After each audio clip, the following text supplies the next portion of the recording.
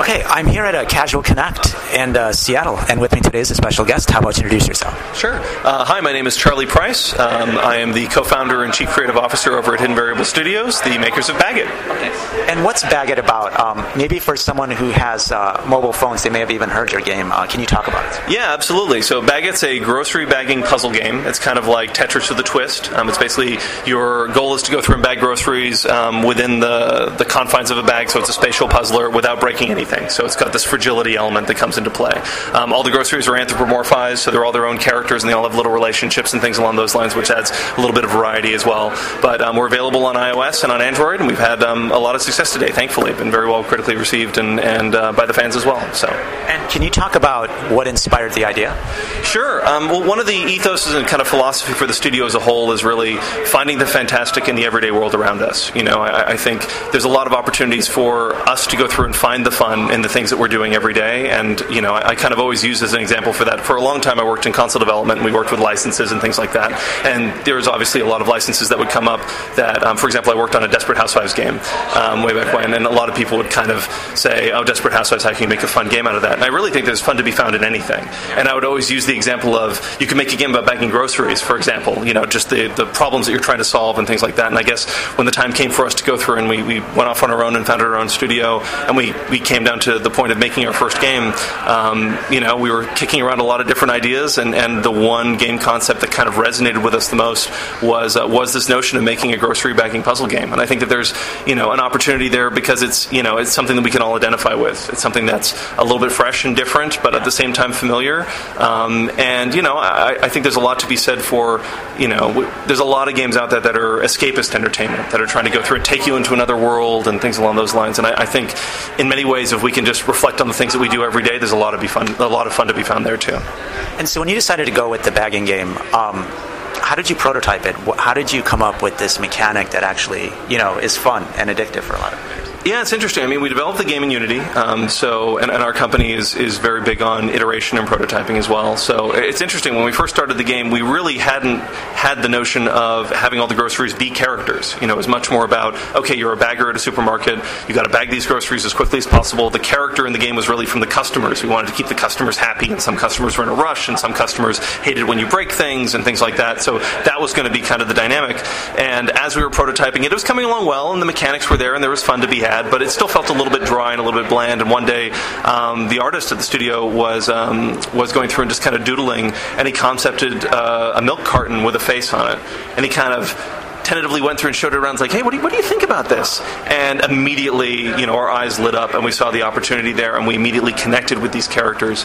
And, you know, immediately it kind of brought the whole world to life. And now all of a sudden there was a world within the supermarket, and we could have a relationship between the milk and the OJ are kind of a couple, and the eggs are kind of these, you know, Sir Edward, this kind of snooty British, you know, carton of eggs for no apparent reason. But for whatever reason, it brought everything to life and brought the whole world of the game to life. So, you know, there's a lot of really fantastic things that came out of that whole prototyping process. So, and how long did that process take?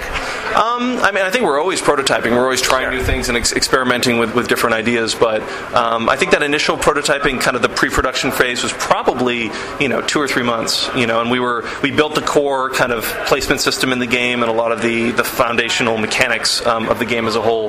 But then, you know, we were about halfway into it when this character concept came about, and it was one of those moments where we had to step back and say, like, we have to jump on this. This is something really special that's really going to help us stand out. And so that kind of realigned a lot of our goals and our energy. But I think that's one of the perks of being at a small studio and independently developing your own games, is when you see an opportunity like that, you can make that call and say, okay, we're going to go through and we're going to dive into this. Yeah, I mean, how do you balance that with actually having to get your first product out? You know, because that changed the direction, or, you know, changed some of the things that you have to do. Yeah, absolutely. I mean, it was a big discussion for us. You know, I think we knew we wanted to get the game out quickly, but at the same time, you know, it was our first title, and so we wanted to leave a mark. We wanted to establish our brand. So we knew we had to make a splash. And I think all of it just really comes down to just stepping back and saying, how much value do you think this change of direction is ultimately adding? Because obviously you can't follow every single rabbit hole that presents itself, otherwise you'll never get the game done. So, and there was a point where, we were already kind of 6 months in, 7 months in, and we're like, look, we gotta start wrapping this up. And it became this concept of the minimum viable product that's brought up a lot, and that was a mantra that we would keep bringing up because we always want to go through and add more. But what's really cool about the indie space and the mobile space in particular is that you're always able to go through and add updates after the fact. So you're in a position where we got to the point where we said, look, every update we do pre-launch is a missed opportunity for us to show our support for the game post-launch. In some ways. So we kind of introduced those kind of mnemonic tricks in order to make us feel comfortable with going through and releasing the game. And I think we made good choices. There was always new stuff that we wanted to add, which we're now going through and adding into the game. And we released a new level pack with new groceries and things along those lines. And we've got a new mode that's coming out soon. So I'm excited that the game's been as successful as it is. That really helps justify us supporting it further and really doing all the things that we always dreamed we were able to do. So after 6 or 7 months, did you then decide to just release it, or what was the stage then? And how did you go about marketing and promoting it? Sure. It wasn't just something where we said, you know what, we just got to get it out there. Let's go through and launch it. We knew that you never get a second chance to make a first impression. So it was very much okay, we need to go through and start wrapping this up. And there was a point where we said, okay, we want to go through and get this game out by X date. And really that was Thanksgiving, because we thought, hey, it's a food-themed holiday. Maybe we can go through and capitalize on that. And we're always trying to kind of look at all the different angles, and we wanted to set ourselves up for success with marketing opportunities and promotions and getting a chance to get some features on various game review sites and things like that too. So we basically talked to a number of those sites who were interested in the game. We gave them advanced versions of the build for them to check out, and then we just kind of coordinated a launch for a particular date. And setting that hard date was actually really helpful for us, because it really kind of lit that fire and forced us to make the tough decisions that we knew we needed to make anyway. Marketing the game was really kind of a grassroots effort. We made a huge database of all the different sites we knew out there and various bits of contact information, and we just reached out and we were very genuine and basically said, look, we're indie developers. This is our first title. We hope you like the game. I think the nature of the IP really helped us. The fact that it was such a different, weird concept, frankly, to make a game out about bagging groceries, that hopefully I believe that helped us get noticed a little bit more than if we were just another zombie game or something like that. We were very encouraged with the response that we got, and sure, only a certain percentage of people responded at first, but then we got some good press with them, and then that all sort of kind of cascaded, and we started to get on the radar of other folks, and bit by bit, we built our awareness, and we've been really, really happy with all the reception we've gotten today. And when I met you at the Casual Connect party, you were talking about this story where at some point you had a few 100,000 downloads, and then all of a sudden now, how many downloads have you had of the game? I need to go through and get the exact numbers. It's actually on my list, but we're around almost 5 million downloads today. Yeah. So that's pretty impressive for an indie studio. And do you feel that it was the marketing? I mean, what changed in the marketing? Do you feel it was just consistently improving it over time, or was there some kind of break that really made everything work? Well, I think we're really fortunate in that because we launched on multiple platforms, we were able to get a different read from different audiences. We were really successful on the Nook when we first launched. We had a lot of success on the Kindle Fire. And seeing that success said to us, okay, if we can get the game in front of people, then we know that they really enjoy the game and it can be well received, and we feel like it has really great potential.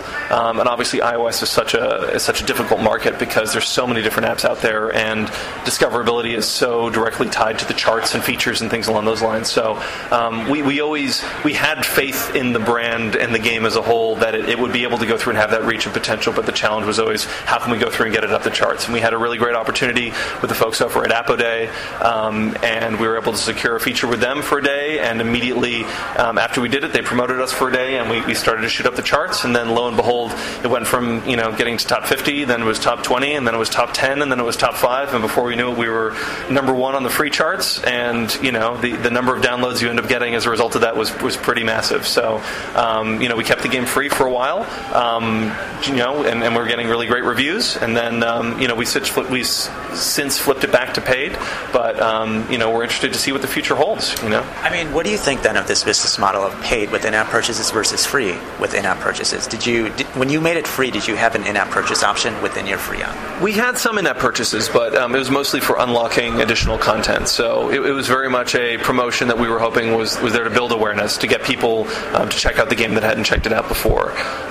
So, it really wasn't we weren't expecting our in-app purchases to carry us, as a result of this new mode. But I do think that the whole freemium model and being in-app purchase-centric is a really powerful model. I think it's amazing to say, but, the difference between 99 cents and free is so dramatic, and it seems like a relatively small purchase for folks, but there are some people that will only buy free games, but at the same time they'll be comfortable going through and making an in-app purchase after the fact. So it's definitely something we're going to be looking at for future products and looking to support further. And, you were talking about branding with your products. I mean, what's the goal of your studio? Where do you see the future of your studio going? Yeah, I think, right when we first started the studio, we recognized the discoverability risk. How are we going to go through and stand out? And so as a result, we really went out of our way to say, okay, for whatever games we're going to build, we're going to have really strong IP and branding behind those titles in order to support them. And so I think that's why building the characters and the world and the universe behind Bagot is just as important to us as promoting the game of Bagot itself. And that's equipped us to be able to go and make plush toys and talk to different potential partners, and there's a lot of different things that are in the works right now, but I don't think if we didn't have a strong brand behind it, even though the game was successful, the potential reach in other mediums might not necessarily be there. So we're very much focused on trying to go through and be an IP development studio that uses games as the first mechanism in order to help people go through and engage with those characters and with that world. So we're really optimistic and hopeful that the game is going to go through and be able to manifest in a lot of other areas. So you don't see yourself necessarily focusing on puzzle games. You're going to focus mainly on the IP versus, say, specific types of gameplay or genres. Yeah, we're not puzzle gamers by default. We love games of all types, and so puzzles make a lot of sense. They're very well suited for kind of the bite-sized chunks of gameplay that people really like on the marketplace and things like that in mobile. So it's a natural fit, and I wouldn't be surprised if our second and third titles have puzzle game elements to it. But we're not necessarily going to be just corralling ourselves down a particular genre path. It's really we'd rather make fun, compelling, engaging games that have unique, innovative elements, and kind of worry about what genre they fit into later. And did you focus on internationalization or anything else like that to get more installs, or are you mainly focused on the North American or U.S. or English market?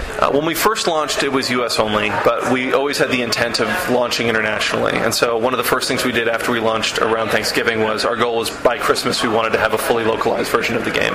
And we actually invested a lot of energy. I mean, we really wanted to be we're a quality-focused company. And so we didn't just want to kind of throw a bunch of stuff into Google Translate and slap it in the game. So, we engaged a localization partner. We ran it by all the text we got. We ran by all of our friends. The game is full of really tons of puns and things like that are based on grocery items and things of the like. So we wanted to make sure that those puns and jokes kind of translated over well into those other languages. So what that meant in a lot of instances was completely rewriting some of the level names and the object groups and things like that to make sense. And so there are puns in there that are based on very specific types of German cereals and brands that only exist in Spain and things along those lines. So we really invested heavily in trying to make the game be a reflection of the kind of supermarket experience that you would have in your hometown, even if you lived internationally. So we've been really fortunate that it's been very well received as a result. And where do you see the future of mobile and tablet gaming going? Wow, that's an interesting question. Do you feel that the opportunity is still there, or is it going to close pretty soon, or what are your thoughts on that? I don't think it's going to close in the near future. I mean, I think when we first started the company, we always thought, okay, well, mobile's a safe place. We can self-distribute. This is a great opportunity for us to develop our games, and then maybe we can go through and shift into doing digital download for bigger consoles. We have a background in console development and things like that for next-gen games and whatnot. But, as time has gone on, it's really evident to us that the consoles of the future are in our pocket. They're the iPhone, they're the iPad, there are all these different tablets and phones and devices, and I think they've really changed the landscape of what people expect from games. So the fact that it can be on your person at all times. I think there'll be short form and long form games that'll become more and more popular as time goes on. I think that whole space will continue to evolve, but I think there's a lot of really positive trends that have come from it. I go back and I play some older games where I remember RPGs are a great example where they say, well, it starts off really slow, but after the first 4 or 5 hours, it gets really, really cool. And that just won't fly anymore. I think mobile games have really trained us to say, okay, you need to make sure your game is compelling in the first minute, and then the first 5 minutes, and then the first 10 minutes, and things along those lines. And I think those are really positive trends for the industry as a whole. And so I'm really intrigued to see how that's all going to evolve. But I think now that people have games in their pocket, there's always going to be a place for console games and sitting on the couch and having the giant, flat screen TV and all that other good stuff. But, I think mobile games are here to stay. And, you talked about discoverability as the biggest risk. I mean, how do you suggest for smaller game developers to handle that risk or to address it? It's a really tough question. I think it's something that we're wrestling with all the time. I think part of it is, as I said, building a really strong IP and brand, because hopefully when you release the game, you can then also try and build awareness in other spaces as well, because any way in which you can go through and get eyeballs and then kind of bring them back to the game, the more valuable it's going to be. I think there's a lot of interesting developments in things like Kickstarter and kind of crowdsourcing models where basically developers are opening their doors and letting fans become kind of part of the development process or have a window into that development process.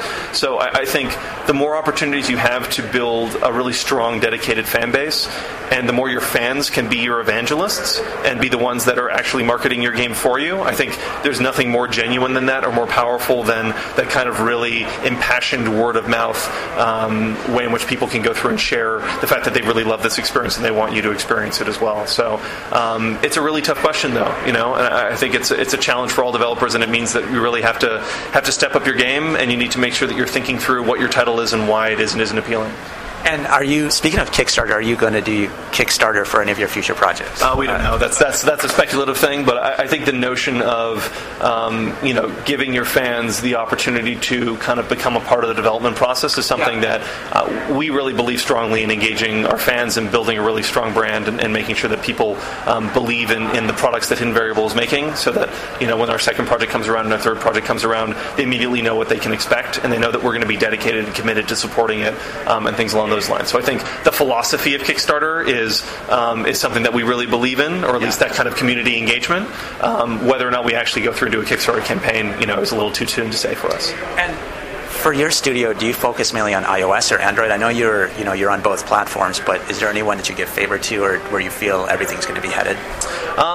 We really, from the get-go, I'm an iOS player, and I've got the iPhone and the iPad, and two of my business partners both have Android phones, and I think right from the get-go, we wanted to develop simultaneously for both those platforms. And so I think we're very much, we had a great promotion on iOS, and so the bulk of our audience right now is on iOS, but prior to that promotion, the bulk of our audience was on Android.